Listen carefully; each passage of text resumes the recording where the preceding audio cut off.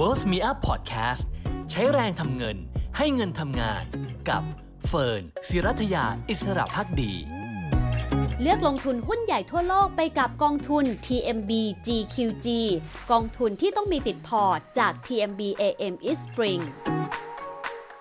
สวัสดีค่ะต้อนรับเข้าสู่ Pocket ไอเดียความรู้ฉบับกระเป๋าหลักคิดในการใช้แรงทำเงินและให้เงินทำงานกับเฟิร์น ศิรัทยาอิสระภักดีนะคะวันนี้ชวนมาดูเรื่องของการลงทุนเพื่อเกษียณกันสักหน่อยดีกว่านะคะว่าถ้าเราตั้งเป้าเกษียณ10 ล้านบาทตามแต่ละช่วงวัยเนี่ยเราต้องลงทุนเท่าไหร่ต่อเดือนบ้างนะคะคำถามคือทำไมต้อง10 ล้านบาทต้องยอมรับนะคะว่าจริงๆแล้วเนี่ยเม็ดเงินที่เราต้องการในวัยหลังเกษียณของแต่ละคนแตกต่างกันไปค่ะบางคนเนี่ยก็คิดว่ามี5 ล้านบาทพอแล้วบางคนบอก10 ล้านบาทบางคนก็บอก20-30 ล้านบาทนะคะทีนี้เฟิร์นว่าตัวเลขเนี่ยเป็นสิ่งที่เราต้องรู้ก่อนนะคะแต่ในมุมของเฟิร์นเองเฟิร์นมองแบบนี้ค่ะมองว่าจริงๆแล้วเงินตั้งต้นเนี่ยสำคัญแต่สิ่งที่สำคัญกว่าคือการที่เรานำเงินนั้นเนี่ยไปทำงานให้ได้ดอกผลมาใช้จ่ายในแต่ละปีเพราะถ้าเรานะคะมีกี่10 ล้านแต่ถ้าเราไม่ให้เงินไปทำงานเลยถอนออกมาทั้งเงินต้นนะคะแล้วก็ถอนออกมาทั้งอัตราผลตอบแทนเนี่ยก็จะเท่ากับว่ามีโอกาสที่เรา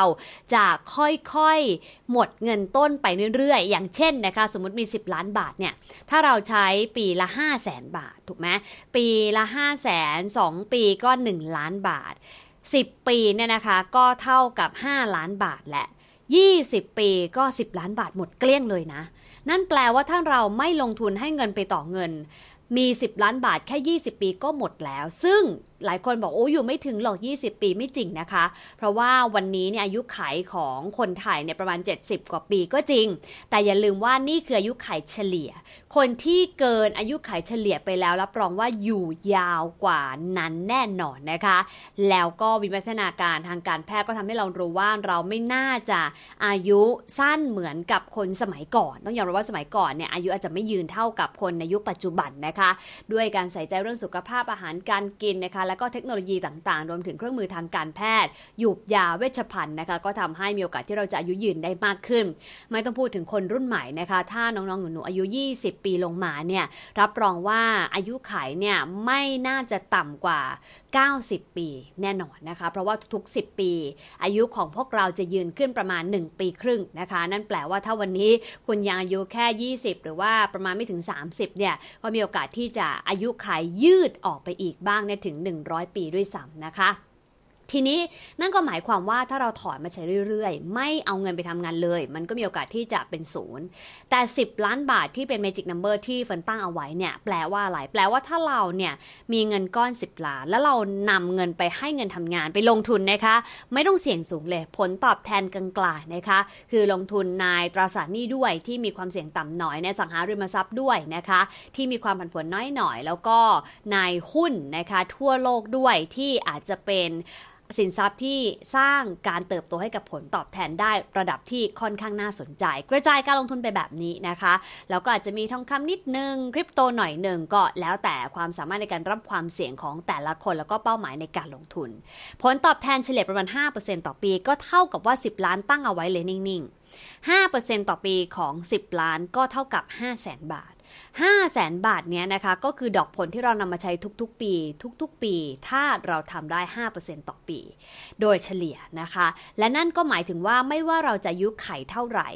เงิน10 ล้านนี้ก็จะเลี้ยงเราไปเรื่อยๆเพราะว่ามันดึงเฉพาะดอกผลมาใช้จ่ายแน่นอนมันไม่ได้ 500,000 เป๊ะๆนะคะบางปีเราอาจจะทำผลตอบแทนได้น้อยหน่อยอย่างเช่นปีนี้นะคะจะเป็นปีที่ไม่ค่อยดีนักสำหรับการลงทุนแต่เราไม่ได้เสี่ยงหมดนี่เรามีสินทรัพย์ที่ปลอดภัยด้วยนะคะเช่นเรามีทองคำนะคะเรามี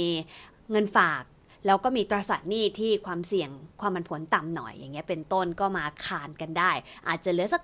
400,000-300,000 ที่เป็นดอกผลในปีนั้นหรือบางปีก็อาจจะได้ผลตอบแทนดีหน่อยนะคะก็เฉลี่ยกันไปอันนี้เราพูดถึงค่าเฉลี่ยกลางๆให้คิดเลขได้ง่ายๆนะคะนั่นแปลว่าไม่ว่าคุณจะอายุขัย80 90 100หรือยืนยาวเป็น120เงิน10 ล้านนี้ก็น่าจะยังพอเลี้ยงเราได้นะคะอันนี้เฟิร์นไม่ได้พูดถึงเรื่องเงินเฟ้อนะคะเพราะว่าต้นยอมรับว่ามันเป็นอีกประเด็นหนึ่งที่อาจจะต้อง ใช้เวลาในการคำนวณด้วยเหมือนกันทีนี้คำถามคือแล้วเราต้องมีเท่าไหร่ล่ะถึงจะต่อยอดเงินไปได้เป็น10 ล้านนะคะต้องมีเป็นล้านก่อนหรือเปล่าหรือว่าต้องใช้เงินหลักแสนไม่จริงเลยค่ะขึ้นอยู่กับว่าตัวเราในวันนี้อยู่ในวัยไหนถ้าเราไม่มีอะไรเลยนะคะคือเริ่มต้นด้วยศูนย์เหมือนกันหมดนะคะในแต่ละวัยเงินที่ควรจะเติมเข้าไปเพื่อลงทุนต่อยอดให้ได้10 ล้านในวันที่เราอายุ60 ปีแตกต่างกันค่ะยิ่งอายุน้อยเงินใส่ต่อเดือนก็น้อยยิ่งอายุมากใกล้ๆจะ60และ40-50เนี่ยก็ต้องใส่เงินต่อเดือนมากหน่อยนะคะดังนั้นถ้าเริ่มก่อนรวยกว่าแน่นอนนะคะในกรณีที่เราสามารถสร้างผลตอบแทนจากการลงทุนได้เฉลี่ยประมาณ 5% ต่อปีทั้งก่อนแล้วก็หลังเกษียณเนาะเพราะหลังเกษียณเราใช้ปีละ 500,000 บาทใช่ไหมเฉลี่ยกันไปเดือนนึงก็ประมาณ 41,600 บาทนะคะทีนี้ถ้าเราเนี่ยสามารถสร้างผลตอบแทนได้ประมาณนี้นะคะลงทุนความเสี่ยงกลางๆไม่ต้องสูงมากนัก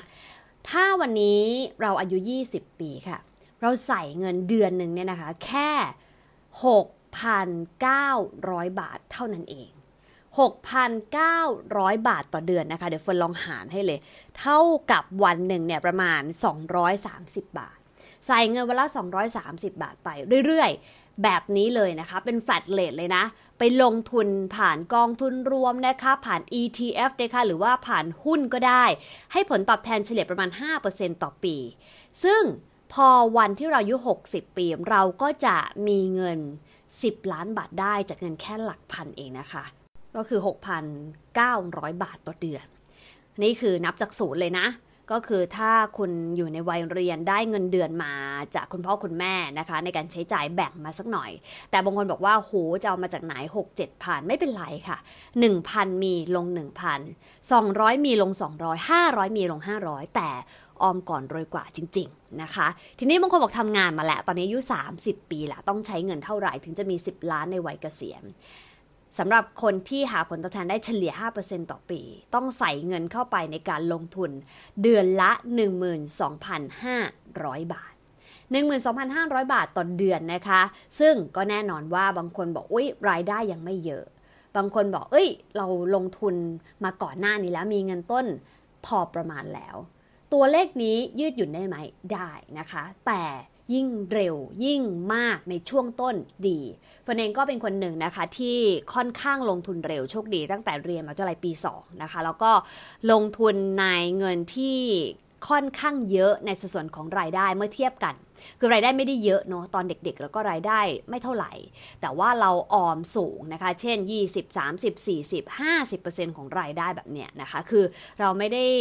เขย่งการใช้จ่ายของเราตามรายได้ที่เพิ่มสูงขึ้นพอมีรายได้เพิ่มขึ้นมีงานเสริมมีจ็อบพิเศษเราก็นำรายได้ส่วนเพิ่มนี้ไปลงทุนหมดเลยนะคะคือเติมให้เร็วในช่วงต้นของการทำงานก็จะทำให้เราสบายได้เร็วเกษียณได้เร็วด้วยนะคะก็แล้วแต่นะว่าใครสะดวกแบบไหน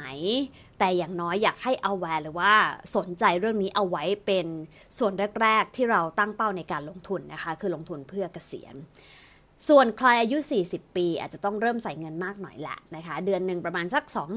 25,200 บาทนะคะเพื่อที่หาผลตอบแทนจากการลงทุนให้ได้ 5% ต่อปีต่อเนื่องไปอายุ60จะได้มี10 ล้าน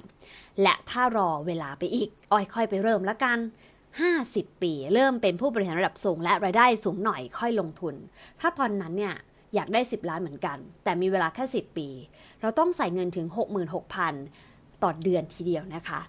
ถึงจะไปถึงเป้าหมาย10 ล้านบาทในวัย60 ปีด้วยการหาผลตอบแทนเฉลี่ย 5% ต่อปีเห็นไหมคะว่าวัยต่างกันเนี่ยต้องบอกว่าตัวเลขต่างกันลิบลับเลยเริ่ม20ใช้เงินแค่ไม่ถึง 7,000 บาทต่อเดือนเริ่ม30ใช้เงินเกือบ 13,000 บาทต่อเดือนเริ่ม40ใช้เงินประมาณ 25,000 บาทต่อเดือนเริ่ม50ใช้เงิน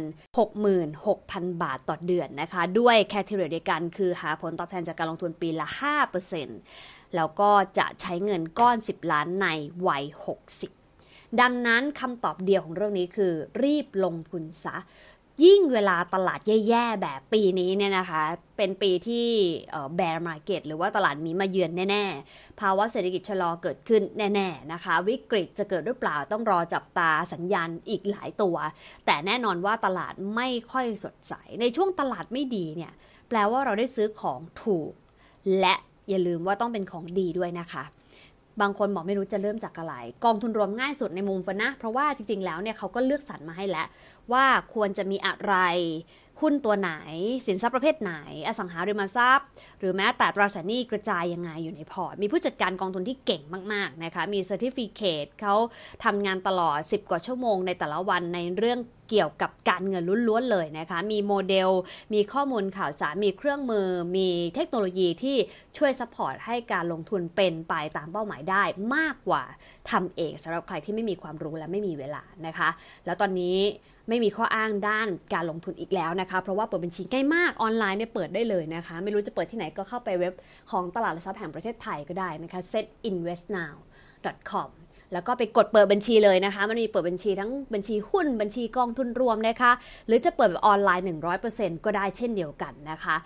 ส่วนเงินขั้นต่ำก็น้อยมากบางที่ไม่มีเลยนะคะคือ1บาทก็ลงทุนได้แล้วบางที่ก็500บาทบางที่ก็ 1,000 บาท 2,000 บาทซึ่งฝนเชื่อว่าถ้าเราตั้งใจจริงเรื่องการลงทุนไม่ใช่เรื่องยากเกินไปนะคะแต่ถ้าใครมีคำถามยังไงก็ลองคอมเมนต์มาได้เป็นกำลังใจให้นะคะไม่แน่ใจว่าคนที่ฟัง Pocket Idea วันนี้ส่วนใหญ่เป็นคนวัยไหน20 30 40 50 ปีนะคะตอนนี้มีเงินในหน้าตักแล้วเท่าไหร่นะคะแล้วก็น่าจะเกษียณได้ด้วยเงินเท่าไหร่นะคะไม่แน่ใจคำนวณไว้แล้วหรือยังถ้ายังมาเริ่มต้นวันนี้กันนะคะตั้งเป้าหมายให้ชัดแล้วก็เดินหน้าสู่เป้าหมายอย่าหวั่นไหวค่ะตลาดไม่ดีแต่แผนเราไม่ได้เปลี่ยนนะคะแล้วก็ไม่ว่าจะเป็นอย่างไรวันหนึ่งเราต้องเกษียณเราต้องไม่มีรายได้จากการทำงานแต่เรายังต้องใช้เงินอยู่โดยเฉพาะในช่วงที่กำลังวังชาไม่ค่อยดีแล้วนะคะศักยภาพในการหาเงินอาจจะลดลงนะคะจากเรี่ยวแรงนะคะหรือว่าจากสุขภาพร่างกายแต่เราต้องใช้เงินอีกมากนะคะก็อย่าลืมว่าเรื่องเงินเป็นเรื่องที่สำคัญค่ะแม้จะไม่ใช่ที่สุดของชีวิตแต่ก็เป็นเรื่องหนึ่งที่มีความสำคัญกับชีวิตในหลายมิตินะคะอยากให้บริหารจัดการให้ดีไม่ใช่ไปโฟกัสแต่เรื่องนี้ 100% แต่ก็อย่าถึงขั้นละเลยแล้วก็ enjoy life จนลืมว่าวันหนึ่งเราก็จะไม่มีรายได้จากการทำงานนั่นก็คือวันที่เราเกษียณอายุจากการทำงานนั่นเองนะคะเป็นไปได้รีบลงทุนรีบออมตั้งแต่วันนี้เกษียณเร็วเกษียณสุขได้แน่นอนแต่ถ้าอย่างน้อยที่สุดเกษียณตามกำหนดนี่แหละอายุ60ปีแต่ไม่เป็นภาระใครไม่ลำบากตอนแก่นะคะเพราะว่าตอนทำงานก็เหนื่อยยากลำบากอยู่แล้วเนาะเราจะไปเหนื่อยยากลำบากอีกทีวัยหลังเกษียณทำใหม่ดังนั้นวางแผนแล้วก็รีบลงมือทำตั้งแต่วันนี้ดีกว่านะคะหลักพันหลักหมื่นหรืออีเวนต์หลักร้อยต่อเดือนก็ต้องรีบลงทุนนะคะแล้วก็ทำให้เป็นอัตโนมัติตัดบัญชีไปทุกๆเดือนเลยนะคะและอย่าลืมมอนิเตอร์ด้วยว่าตอนนี้เป้าหมายของเราค่อยๆคืบคลานใกล้ความจริงเข้ามาแล้วหรือยังจะได้มีกำลังใจในการลงทุนเพื่อเป้าหมายเกษียณนะคะอ้อมก่อนรวยกว่าเพราะฉะนั้นรีบลงทุนไม่ว่าคุณจะอายุเท่าไหร่นะคะจะได้ประสบผลสำเร็จในการลงทุนได้เร็วมากขึ้นด้วยวันนี้ขอบคุณที่ติดตามการสำหรับ Pocket Idea ความรู้ฉบับกระเป๋าและคิดในการใช้แรงทำเงินและให้เงินทำงานสวัสดีค่ะเลือกลงทุนหุ้นใหญ่ทั่วโลกไปกับกองทุน TMB GQG กองทุนที่ต้องมีติดพอร์ตจาก TMB AM East Spring